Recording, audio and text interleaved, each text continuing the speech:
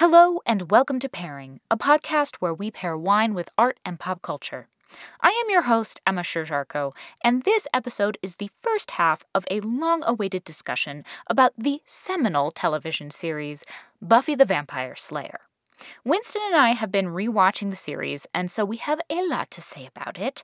So, much like a two-parter on Buffy, I have split this conversation into 2 episodes.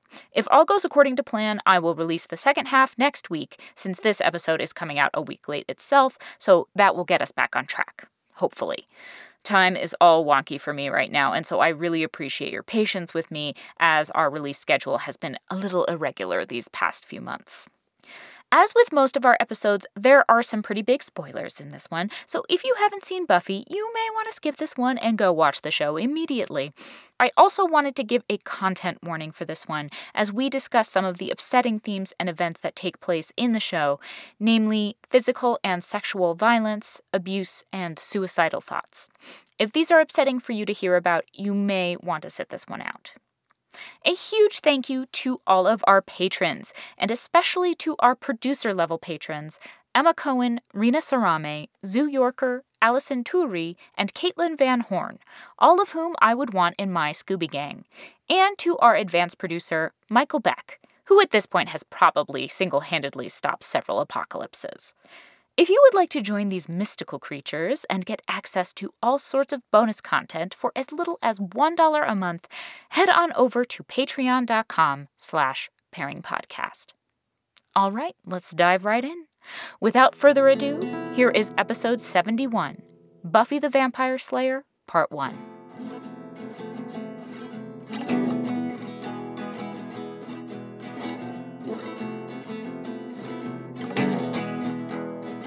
Hello! It's me and Winston. It's me too. Yay! I feel like we need to come up with a catchier intro. But we'll figure that out later. So what we're going to talk about today is something that I kind of can't believe that we haven't done an episode about yet. I think I've thought about it so many times, but just we haven't done it yet. So and because we've been recently rewatching this television show, I thought maybe this would be the time to finally talk about Buffy the Vampire Slayer. Buffy. So the way I was thinking we could talk about it is, give me some structure, baby. I'm here for the structure. Just like a nice Bordeaux. I've got good structure. There you go. Okay, so I was thinking we could kind of go through, because, part of what we've been talking about as we've been rewatching the show is how each season is really different.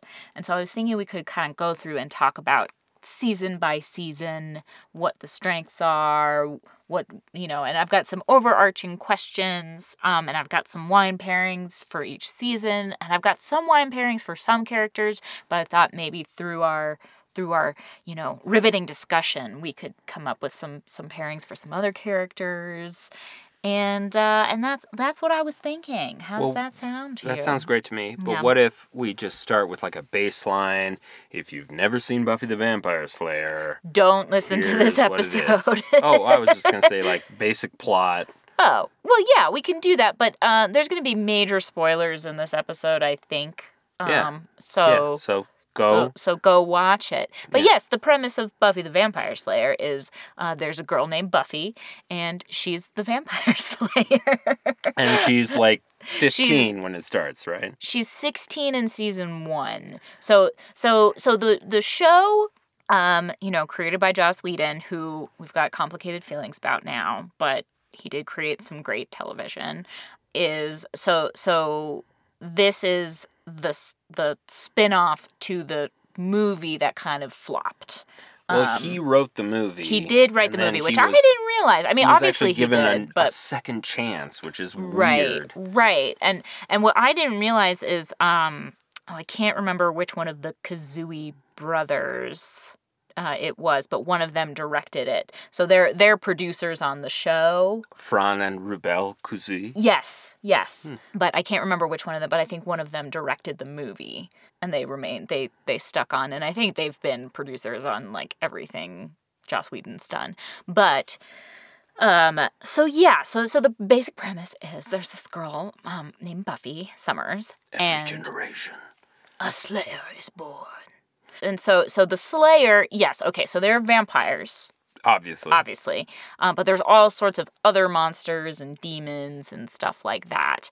And season 1 starts as kind of, she has had to move, she and her mom have had to move to Sunnydale, California. Following the events of the film. Right, because she got in big trouble in L.A., and basically they had to move. And her dad's a deadbeat. Yeah, well, he's just kind of an absent father, more than deadbeat. I don't know if you can... it's they're sort of distinction sort of without the same. a difference. Yeah. But yeah, so she moves with her mom to Sunnydale and meets a few quirky characters. The most important of whom are Giles, who is her watcher. So there's the Watchers Council. And we're going to get into the Watchers Council. Oh, yes, we will. Winston's got big feelings about the Watchers Council. Big old feelings, I got them. Yep. And then she meets her two best friends, Xander Harris and Willow Rosenberg.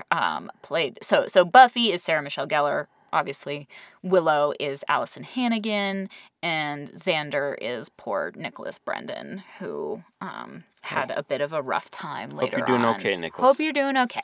But so yeah, we're now in the midst of our most recent rewatch, and we're on to season 7. We haven't finished it yet, but we're in the last season now. But we skipped season 1 in this rewatch. And we almost always do. Well, you often like to skip the first seasons of things when we rewatch them. Buffy has a lot better bearings, I think, on it than most shows in the first season. I think so. It's a little different. It's more like very cut and dry, not cut and dry, but it's like very formulaic, like Monster of the Week kind of episodes until the end. Right. With some exceptions. But it's already got its like witty banter and its kind of style. But yeah, so we didn't rewatch that one recently. So I don't remember. I mean, I remember obviously season 1, but you know, I imagine if we had rewatched this, the way that I would feel about season 1 is like how I felt about certain wines when I was first getting into wine. Do elaborate. Yes. Because it's super fun. It's super fun. It's really well done. I mean, obviously it's dated, and we'll get into the problematic things about Buffy. Not the character of Buffy, but the show. And but I was thinking about it as, you know, like I feel like when people are first getting into wine, like they kind of gravitate towards certain wines. And I feel like New Zealand Sauvignon Blanc is one of those. That's like, because, I mean, it's for a few reasons. I mean, it's pretty approachable. It's very quaffable. Some people really don't like New Zealand Sauvignon Blanc. I am not one of those people. I like New Zealand Sauvignon Blanc. I mean, there's definitely varying qualities of them. But generally speaking, Sauvignon Blanc from New Zealand is kind of your classic citrusy. It's known especially for having a little bit more of a kind of fruity grapefruit characteristic to it. Ooh, that kind of tartness. Almost a little bitter even. It has a little bit of that. And so that's one that a lot of people get into. I also think it's one that people get into not just because it's like an easy drinking one, but it's usually pretty reliable in its quality, and it's usually pretty inexpensive. So I think those are two big things when you're like first getting into wine. You're not gonna like want to spend a lot of money on something that you don't know if it's gonna be good or not.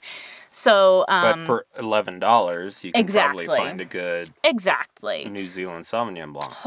Totally. And so that's kind of what I was thinking for Buffy season 1, because I still love New Zealand Sauvignon Blanc. I do.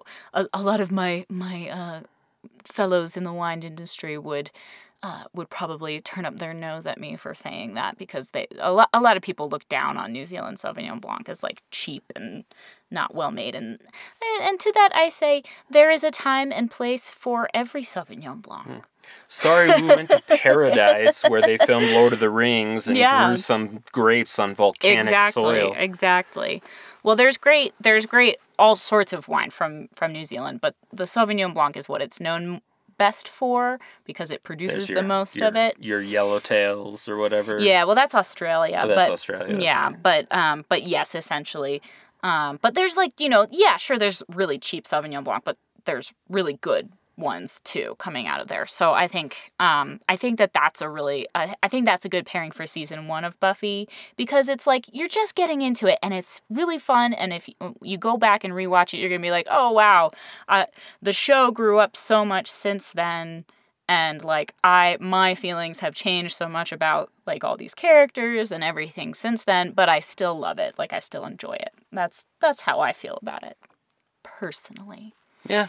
I mean, my introduction to wine came from my dad. Not necessarily him giving me wine, but I would go and eat with him and my stepmom, and they'd be like, all right, I'd like 1 vodka gimlet, and then they'd be like, I want a Pinot Grigio. Oh, that's right. Yeah, Pinot Grigio is your version of that. Because you get a bottle for like $25 because they're not very expensive or complex, but I was like, oh, wine is like alcoholic grape juice. Yeah. And I would say you could say that about, you could say Pinot Grigio for Buffy season 1 too. I personally am just a little bit more partial to like the cheap New Zealand Sauvignon Blanc rather than the cheap Pinot Grigio, because anyway, that's just my personal taste. But, fair enough. But to each their own. But that reminds me, talking about your first introduction to wine, what was your first introduction to Buffy? When did you first see it? Okay, so I watched Buffy contemporaneously when it was in its first, second, and part of its third season. Interesting. So my parents had pretty much already separated by the time I was 11. And so I sort of consoled myself with WB. I watched WB. I was one of those privileged kids that had a TV in their room in both my parents' little apartments. And so I would come home and I would watch Living Single, Hanging with Mr. Cooper, Sister, and then it would be like the primetime WB lineup. So Mondays it was Seventh Heaven, Tuesdays it was Buffy the Vampire Slayer, and then I think possibly Hercules, and then Thursdays was Xena Warrior Princess. Those are the days.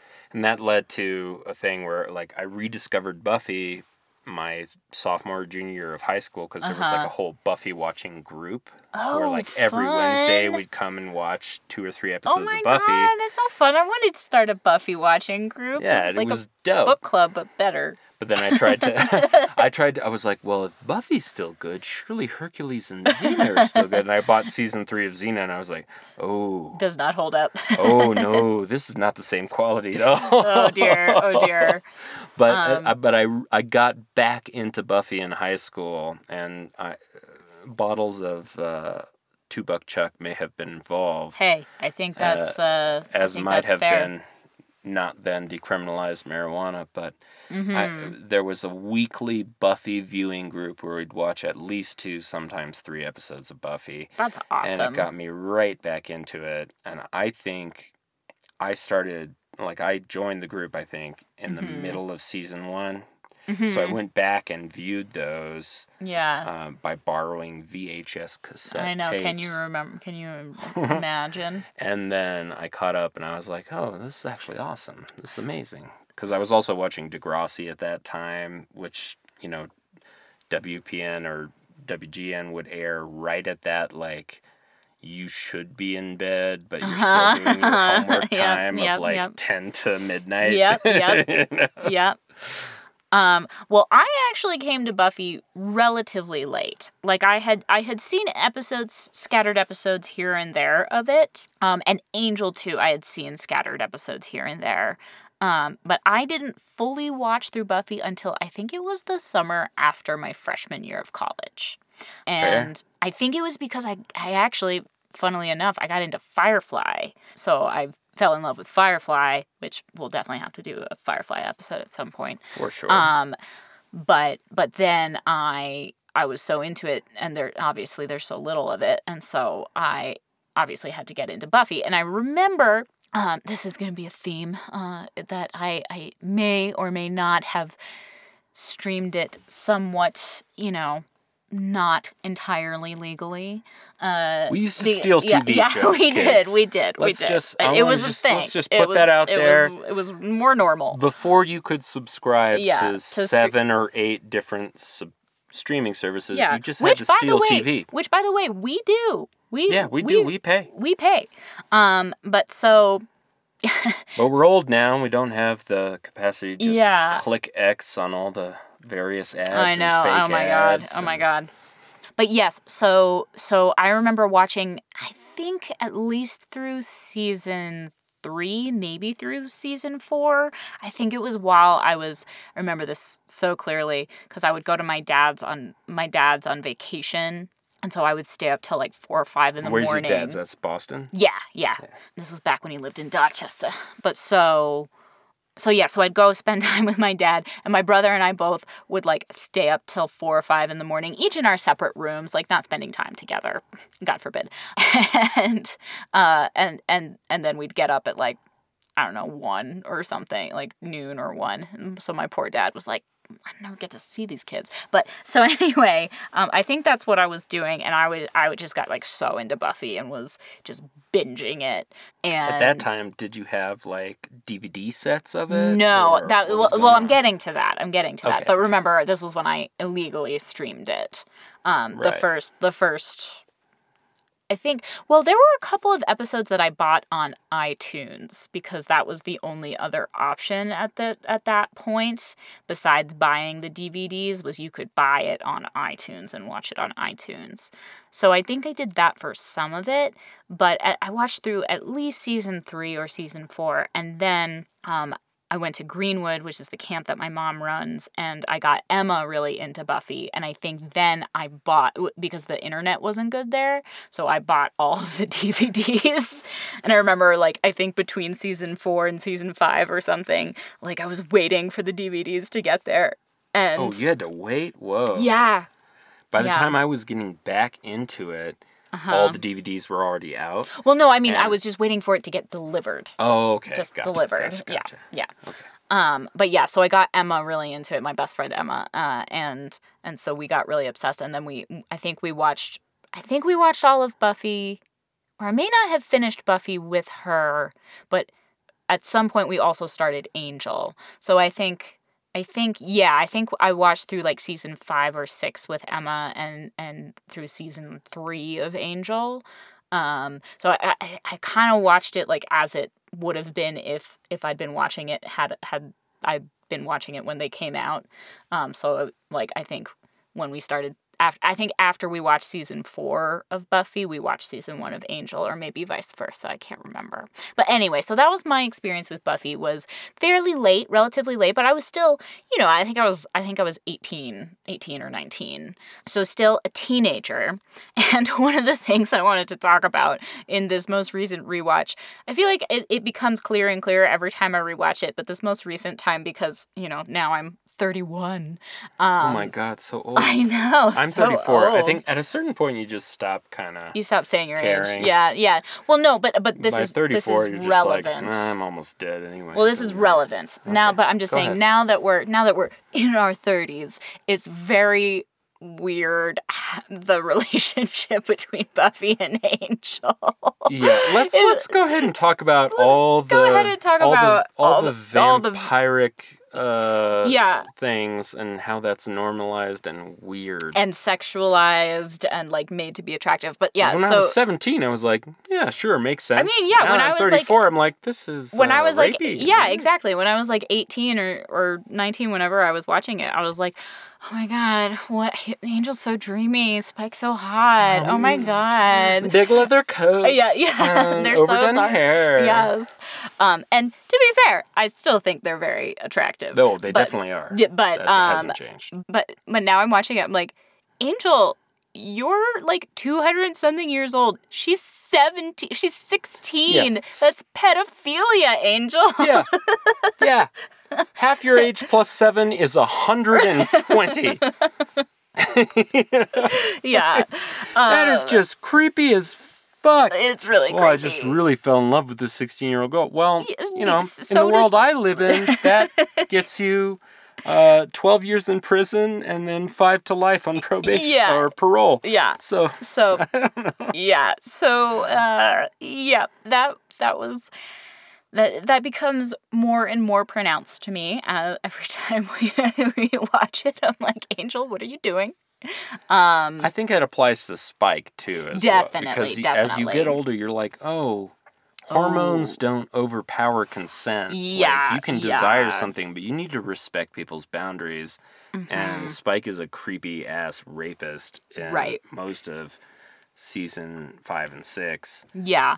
Well, I mean, that now I'm not saying that people who do horrible things like that can't be redeemed. Well, yeah, and I like that. Like that part of his story. But what's problematic about Spike is that he's so charming and so likable, and he's written that way, and he's supposed to be, while simultaneously in season 5 becoming kind of this weird, creepy stalker. Building a sex robot and having a shrine to her. Yeah, it's like these are red flags akimbo. Yeah, and it's and like it's not addressed in the show that what he's doing is super creepy and problematic. However, the show itself doesn't seem to care all that much. Or that's well, I mean, I don't know if that's fair. I think there it's is that one episode in season 6 where I guess it's Seeing Red is the name of the episode, where he tries to rape her. Yeah, and it's that. I mean, I thought that was dealt with really responsibly. Yeah, no, but definitely. Up until then, they're talking about like these are 100-year-old or multi-century-old creatures who are like, yeah, I'm really in love with this 16-year-old. Yeah, well, hey, at least at this point she's like 20-something, but still. Yeah. But still. I mean, the point is it's really abusive, problematic behavior that the show kind of recognizes, but also kind of he's still fun while doing all of that. And that I like. Yeah, I guess. I don't know. I don't know that I like that he's fun while being abusive. I do think it's nice to see these kind of abusive characters be 3-dimensional. Yeah, and that's true. That's my own bias showing through, where I'm like, you could have done some of the most horrible things, as Spike and Angel have done, and still be a complex human being. Yeah, and I do think that's a lot of what they're about. But I feel like with Spike especially, he's always just portrayed as like, sexy, and you wanna love him, and he's sexy and funny. So he's simultaneously he. I mean, don't get me wrong. I love Spike. I love James Marsters. It's nothing against the actors. No. But I feel like I wish they hadn't gone in that direction with his character. Or at least, I don't know. I have complicated feelings about it.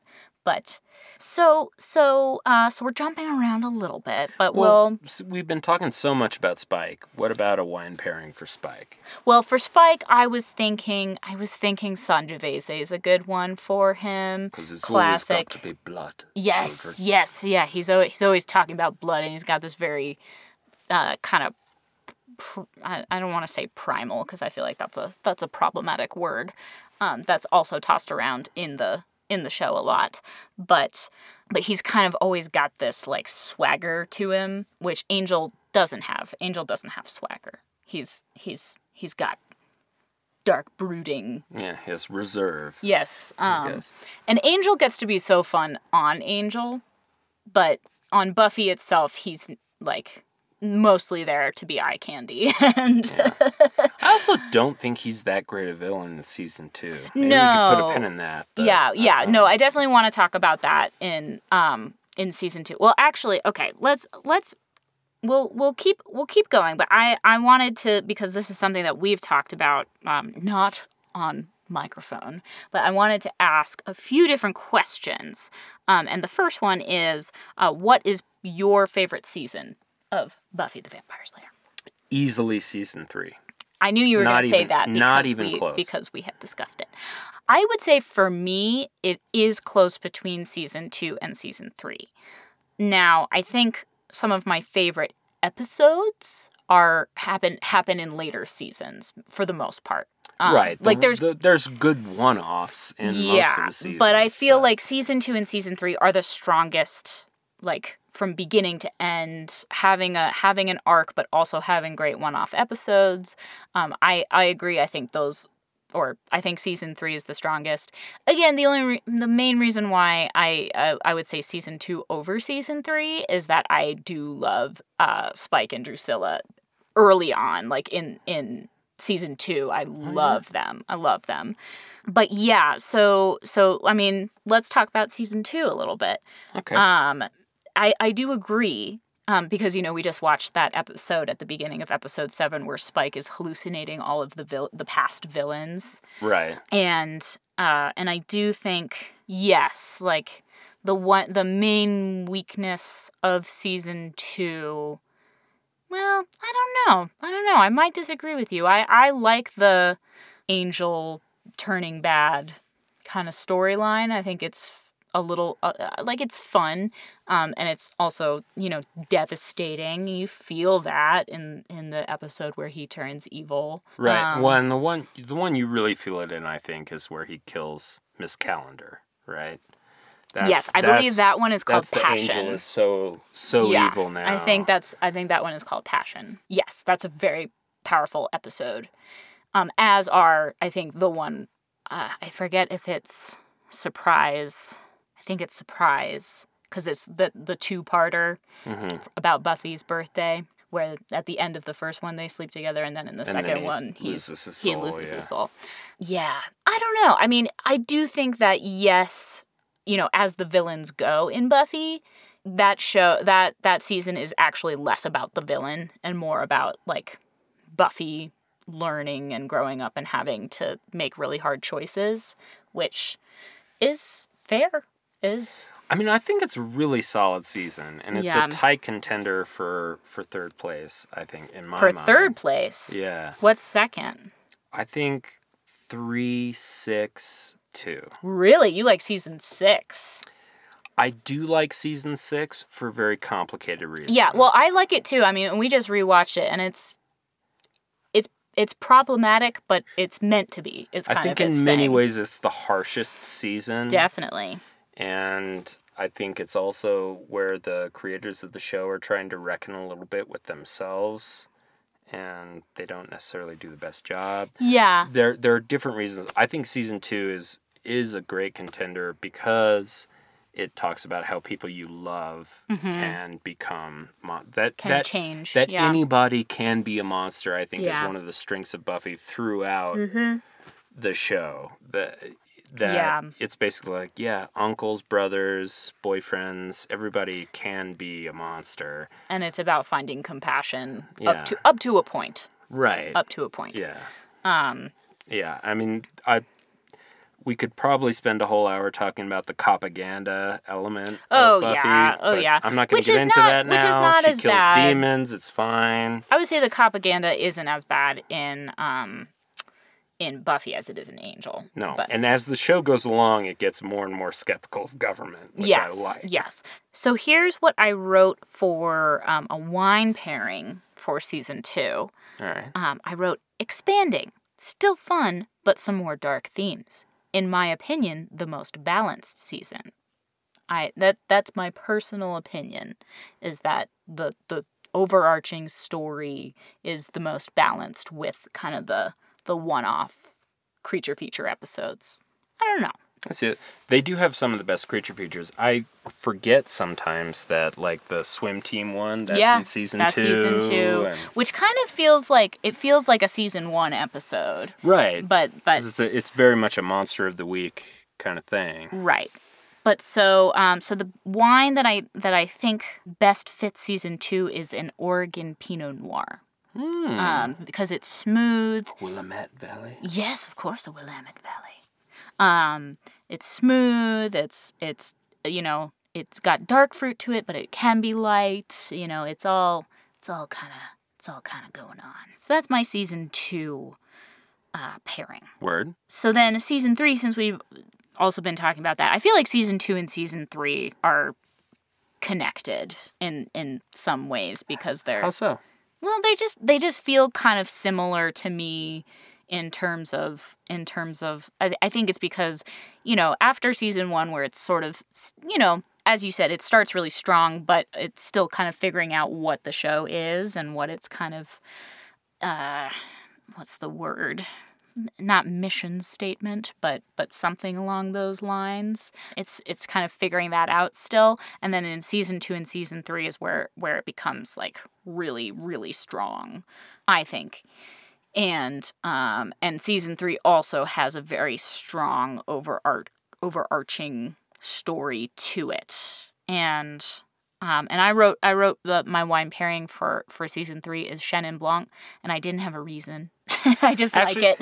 Actually, I all right. Let me attempt to justify that because I think Chenin Blanc is a very, again, it's got a little bit more of the chalk. It's very drinkable. It's acidity. It's got high acidity to it, but I think one of the things about season 3, first of all, I define each season, with the notable exception of season 6, as a singular villain.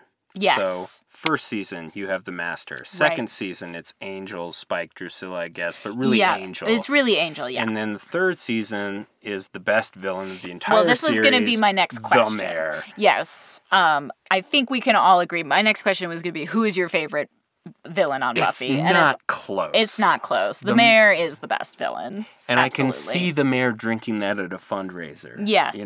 Well, just a Sauvignon Blanc for me. Yeah. Oh, absolutely. And Chenin Blanc. Chenin Blanc. Did I make a boo-boo? Yeah. Excuse me. Maybe I've had a little too much milk today. I don't know.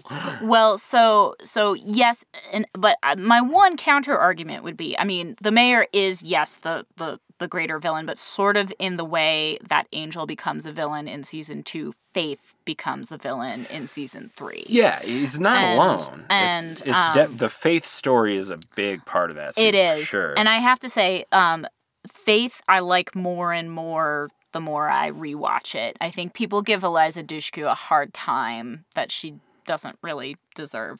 No, I think she performed very well. I think she does, and it's a great character. Even if you don't always love her, which that's the point. She's supposed to be, despicable at times, and she's never more despicable than in season 4. But I think that's a really interesting question that the show raises, which is like, a different take on somebody having this kind of power. Well, and also, what is it like when you're an orphan to have somebody be a parent to you for the first time? Well, she's not an orphan. She talks about her mom, but she was... But she's looking for father figures the whole time. When she finds the Mayor, I think it's weird because it's, it's evil, but I think their love is like a true and chaste and pretty love. And that's actually, I think that's what's so brilliant. That's what's scary about it. Yeah, well, and that's what's so brilliant about it, too, is that it is real. Like, the Mayor loves her, and she loves him back, and... A growing girl like you needs a nice glass of milk. It's just horrifying. He's totally horrifying, but also so delightful. Yeah. And then, it's like the Joker and Mr. Rogers at the same time, kind of. He reminds me, the closest, and I think we talked about this while we were watching season 3, but he reminds me a little bit of Christoph Waltz in Inglourious Basterds, who can be so charming and personable. Do you mind if I smoke my pipe as well? And then when he makes the switch to that total terrifying killer, it's really, really scary. So that's the closest that I can draw a parallel. Also, well, I guess in season 2, well, we haven't talked about Cordelia yet. Let's talk about Charisma Carpenter, speaking who fucking of rules, by the way. People who got treated badly. No joke. Yeah, I mean, I don't really want to get into all the stuff that's come out about Joss Whedon. I want to acknowledge it, say it's there, say he's a problematic person and a very problematic showrunner. But the one thing I will say is how he treated Charisma Carpenter is unacceptable. Absolutely unacceptable. And she's a fantastic character. Oh my God, she's so great. And my understanding was, I don't know, I'm sure there's more going on, and I don't know all the details, but basically when she got pregnant during season 4 of Angel, he was so mad that she had done that he wrote her off the show. That's not... That could be that's probably an oversimplification of what happened, but Charisma Carpenter has come out and said that, like, she did not feel maybe so, maybe well. Not. That's not a human way to behave. No, it's not. And what I will say is, yes, this show is very important for raising up women in TV and for showing, powerful, independent women. But to me, it's very much feminism through the male gaze. Yeah. Complete with red leather pants. Exactly. It's just the fact that Sarah, and maybe this would be different if the show was made now, or if it was made by somebody else, but because this was definitely the case in most TV shows around the time, but just every single woman on the show is so skinny, and we don't need to get into that, but I do want to acknowledge it, that there's a lot of body shaming on the show. It's really not as quote unquote feminist and uplifting of women as it claims to be. Now that being said, no. But yes, Cordelia Chase, fantastic character. And she's one I hadn't come up with a pairing for, so I'm curious what you think a good pairing for Cordelia might be. The thing that just sprang into my mind when you said that is Dom Perignon. Oh, that's perfect. Just because, she knows that it's that fancy, and she deserves that level of fancy. Yeah. Not necessarily knowing why. I don't know necessarily why Dom Perignon or Bollinger or whatever. Well, all the main wines, the main champagne houses. I deserve top shelf, But yeah, I think that's perfect because Cordelia starts out as the rich, snotty, bratty one who's sort of begrudging. And I was reading an article, and I didn't think about this way, but when Cordelia leaves Buffy to go to Angel, Spike kind of takes on her persona a little bit. He's got a different... Oh, that's an interesting point. He's got a different personality, obviously, but he's kind of once he becomes a non-threat, basically, to the gang, he's similarly snarky and pointing out how ineffective and silly, the Scooby Gang... And he's used to luxury and... Well, a little bit, yeah. But he sort of serves the role of telling the Scooby Gang what's what a little bit, starting in season 4. Because what's so delightful about Cordelia is that, she is part of the gang, but she still feels a little outside of the game. And it's not till Angel that she really becomes a team player. Yeah, and while she's still the same character on Angel, her role is so different. Her character grows so differently, and I think she does a great job. And I think her character's written really well until they write her off for no reason. But yeah, so I think Dom Perignon. She has to go from Dom Perignon to Cava. Or Dom Perignon to Two-Buck Chuck. Or something like that, yeah. But yes, that's awesome. But yes, season 3 is terrific. And it also has some really great episodes in it. Well, I think season 3... the reason I think season 3 is so good is because partly the show is reckoning with Buffy growing up, and I love that's when the prom episode is, where, you know, hyena people, you know, and they make her the class protector, and it's amazing. Yep. It's also when you get the first Dark Willow episode where she's the vampire. Well, you get Vampire Willow, which Vampire Willow is my favorite. Yeah, they introduce Anya, and that's like right, a lot of great things happen. Yeah, the Wish episode is great. But I think also what it really is it's like a growing up kind of thing, and the mayor is the perfect villain for that, where he's like, oh, okay, I'm really nice. Right. I'm also going to very legally kill you all. Well, it's the first time that the show is making a point about corruption and authority. In a really, I mean, Principal Snyder is always there. Right. But in a and there's that episode where he's like, "Oh, Mr. Mayor, I've done what you asked me to do." Yeah. You know, and so that's cool. But also, I think he's the first like cheery, you know, well-rounded villain that you have in the show. And I think part of that is how great the actor is who plays him. He's wonderful. He's also in a Star Trek episode called I think Galaxy's Child. He also plays Ted's stepdad on How I Met Your Mother. That is true. Yeah. Yep. There's a lot of How I Met Your Mother and Buffy crossovers, which I just realized is maybe at least partially because the creators of both shows went to a little school called Wesleyan, where I also went. Never heard of it. Yeah, I know. I'm sorry. I'll stop. Wasn't a film major, so it doesn't matter. But yeah, so I agree. I think season 3 is a really great growing up season for all of the characters.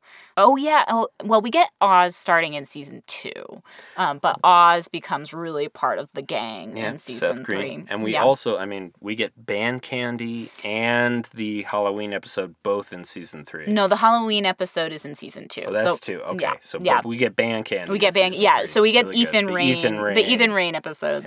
Yeah. And are so good. Well, I guess this leads me to my other question, which is, what if you had to pick a favorite episode of Buffy or top hits, what would you choose? You can think about that. I'm just putting that out there. Everybody think about it. Mull it over. Can I do a top 5? Yes, you can do a top 5. Okay. So just keep that. We'll come back to that after we've talked about everything a little bit. Yep. But just keep that, because part of what was so amazing about Buffy, I think, is yes, the writing and the overarching stories and everything are amazing, but it was one of the first shows that did like genre episodes in like so well, while simultaneously pioneering a kind of new form of serial television. Yeah, absolutely. You know, absolutely. Like, it got to the point, by season 3, I think, you really had to watch those previously ons to figure out what you... And that's when they really started doing them. Yeah. And there were less Creature of the Weeks, but the Creature of the Weeks they had were amazing.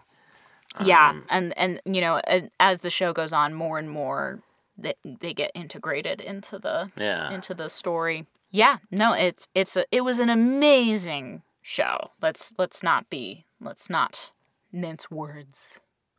But so for me, I think okay. I'm gonna leave aside all the season finale and season starter episodes. Yeah, I think I'm just gonna put those off the table. I think that's fair. I think there's amazing. I mean, we could gush about those for hours, but I'm going to go with the one-offs that I really like. Sounds good. And in no particular order, they're... We are already doing it. Okay, the musical episode. Mm-hmm, obviously. Hush. Obviously. The Band Candy episode. Mm-hmm, great. Mm-hmm. Halloween episode. Mm-hmm. The Ethan Rain hits. Yep. And then actually, I have to put up there the Buffy Hears Thoughts episodes. Ooh. Where she finds Jonathan and he's thinking about suicide. Yeah, that's a really good one. That's a really, really good episode. That's a really good episode. Deals pretty honestly and seriously, contemporaneously, by the way, with children feeling so isolated that they want to hurt themselves or hurt other people. Right. And I think that's an amazing episode. I agree. So I think those are my top 5. That's a really solid bunch of episodes. I'm going to have to think a Not little really bit. surprising, but it's... Oh, It's a and little- honorary I mention think- the one where Spike first shows up in season 3 at the magic Yes. shop, and he wants to Yes. make Drusilla love him I think that one's again or called whatever. Lover's Walk. Yeah, or Fool for Love or something I think like it's that. Lover's Walk. Fool for Love is the one in season 5. But yes, that one's up there for me. I think you. I mean, you know, obviously the musical and Hush are up Untouchable. there. Are untouchable.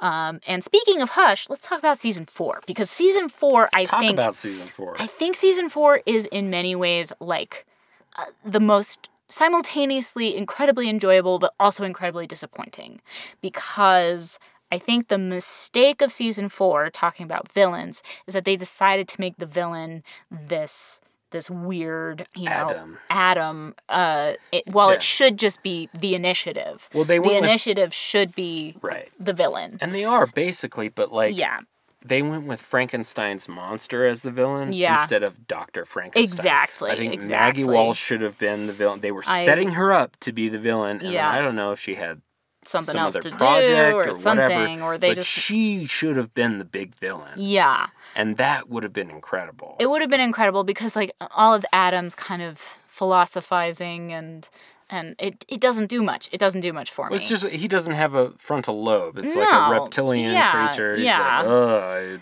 I enjoy seeing things die so I can study them. Right, like, it doesn't, Nothing about him is compelling. He has no other real goals except to, I'm going to remake the world into a demon hybrid master, and and there's no ideology, there's no nothing, but Maggie Walsh, Professor Maggie Walsh, has like a real goal, and I'm not saying that she or the Initiative itself have to be painted as like one-dimensionally evil, but it's about dealing with the kind of God complex a little bit. That's what's so cool is you get that one episode where she's like tries to get Buffy killed. Yeah. And at the end of that, Adam kills her, and we're not even thinking about it anymore. Yeah, it's that is why I would say Buffy season 4 as an overall kind of arc is disappointing. I think it's the weakest. Yes. But at the same time, it does have some of the best. It has some of the best episodes.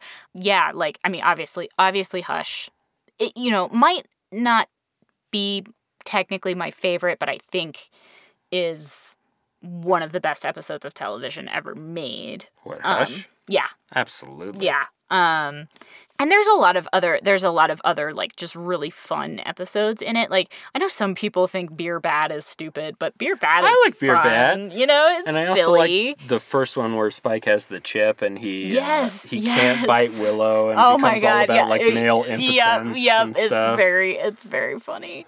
I'm sure it happens all the time. Yeah. Not to me. Is it me? Very butable. You're very butable. Anytime they kind of put, I love Spike and Willow, and I love Spike and Joyce. Like, anytime you put Spike with like a sort of non-sexual object partner, he's so fun, and like his kind of sweetness comes out a little bit. But I do want to interject one thing. Yes, I'm ready to talk about this whenever you feel like it. Okay. Dawn is just fine. Oh, well, Michelle that's season 5. Trachtenberg. That's season 5. I know it's season 5. There, but Dawn is just fine. Michelle Trachtenberg is a great actress, and I will die on the hill that Dawn is totally fine and not at all a bad character, an annoying character. She does exactly what she's supposed to do, and she's acted well, and she's actually written pretty well, considering the device. So, come at me. Okay, well, we'll come at you in just a minute, but, I mean, I personally am coming around to that opinion too, but I wanted to give my pairing for season 4. So actually, this is one that we talked about before. So what I wrote about season 4 was there are also some amazing episodes, some really good questions raised, but ultimately not an interesting villain and has a disappointing finish. Get what I did there? Like a finish of a wine? I sure did. So for this one, I gave that Pinot Grigio. Because... I can see it. Because, I mean, there is really good Pinot Grigio out there, and Pinot Gris, the kind of... It's the same grape, but what they call Pinot Grigio when it's made not in Italy. And I find that for whatever reason, I like Pinot Gris more than I like Pinot Grigios usually. Why is that? I think it has to do a little bit with climate, and also just the mass production of Pinot Grigio in Italy. Pinot Grigio in Italy, it's kind of like Malbec in Argentina and, Cabernet Sauvignon in California, where there's amazing ones, there's really good ones, but there's so much cheap things produced for the sake of consistency that, it's not that I like Pinot Gris more than Pinot Grigio. I think it's just there's so much Pinot Grigio coming out of Italy and not as much Pinot Gris coming out of other places. So the people who are making the Pinot Gris elsewhere are only making a little bit of it. And so they're kind of putting a little more care and attention into it, while Pinot Grigio is just kind of like a cash crop in Italy. That actually makes sense because my dad would they would do the vodka gimlet, my dad and my stepmom, and then he would get like a bottle of Pinot Grigio. Yeah. But even with the markup, it was like it's $25 for a bottle. It's cheap, yeah. It's, I So mean, you like I seem said... cool because you're like, hey, a bottle on the table. Right, Ice and everything. But it's like I said, like there's obviously, there's really good Pinot Grigios out there, but it does have a kind of reputation for being cheap, and while some people and this is just a matter of taste, I think, more than a matter of like me telling you what's right, but for me personally, because it's sort of comparable to a New Zealand Sauvignon Blanc that's mass produced often, but there's also really good ones. But for me, I just prefer Sauvignon Blanc as a grape than I do to Pinot Grigio, because for me, Pinot Grigio is... We have a joke in the wine world that if you smell a wine and you don't smell anything, it's probably Pinot Grigio. But that's unfair and not true. But often... I wouldn't know. Often the thing about Pinot Grigios and some Pinot Gris is that they're just kind of flabby and lacking in acidity, and so there's just kind of nothing at the end. Just grape juice. Yeah, but like bitter grape juice. And so... that's sort of how I feel a little bit about season 4, except that I personally love the last episode of season 4. The dream one.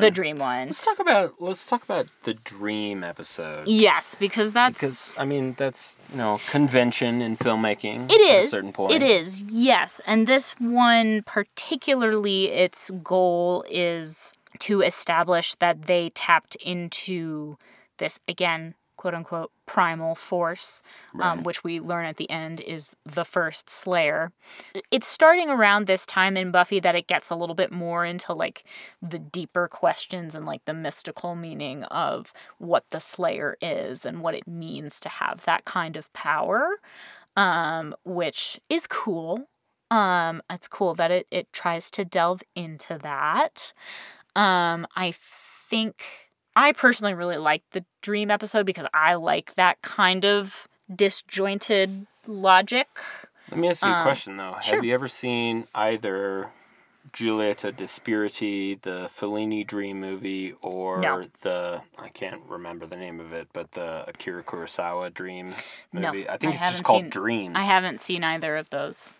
But it kind of reminds me. It's a little bit more Fantasia. I would bet that Joss Whedon knows those very well and probably drew from them. I'm sure. But what do you like about them? Well, I like the kind of disjointed poetic logic of it, which is, it's overdone with like the guy with the cheese who shows up in all of their dreams, but there is something very kind of beautiful about like Willow's dream of being in the play that she never rehearsed. Gosh. Anybody who's been an actor has had that dream. But also what I love 2 times last week. What I love is like they're putting on Death of a Salesman, but it is not Death of a Salesman. and Riley. We have to come back to talk about Riley. Oh, yeah, absolutely. But Riley, Harmony, and Buffy are all like in totally different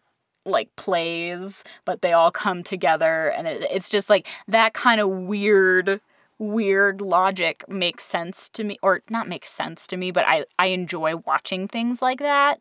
I think I've talked about this before. I forget in what context, but I read a lot of Lorca, Federico Garcia Lorca in college, and Blood Wedding, and his play Once 5 Years Pass is kind of like that. It's a play that's basically a dream, but what he calls it is poetic logic, where like things don't necessarily make sense from like in a linear way, but they make a kind of poetic logic.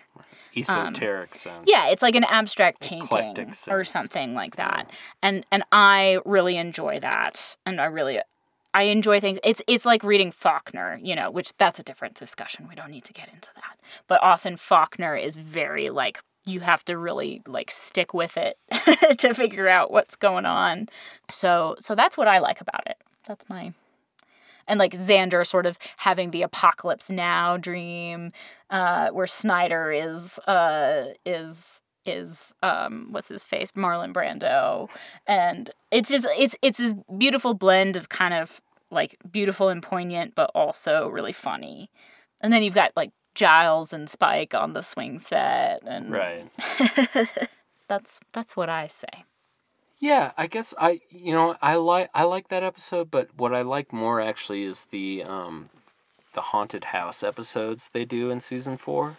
Yep. I think those are a little bit more like the one where they're at the frat house. Yeah, and the vines are growing everywhere. Oh, see, you're like scared, and people are going through walls and stuff. Like I don't know. I definitely like the dream episode more, but I think those are the strong. dream episode is a little less threatening.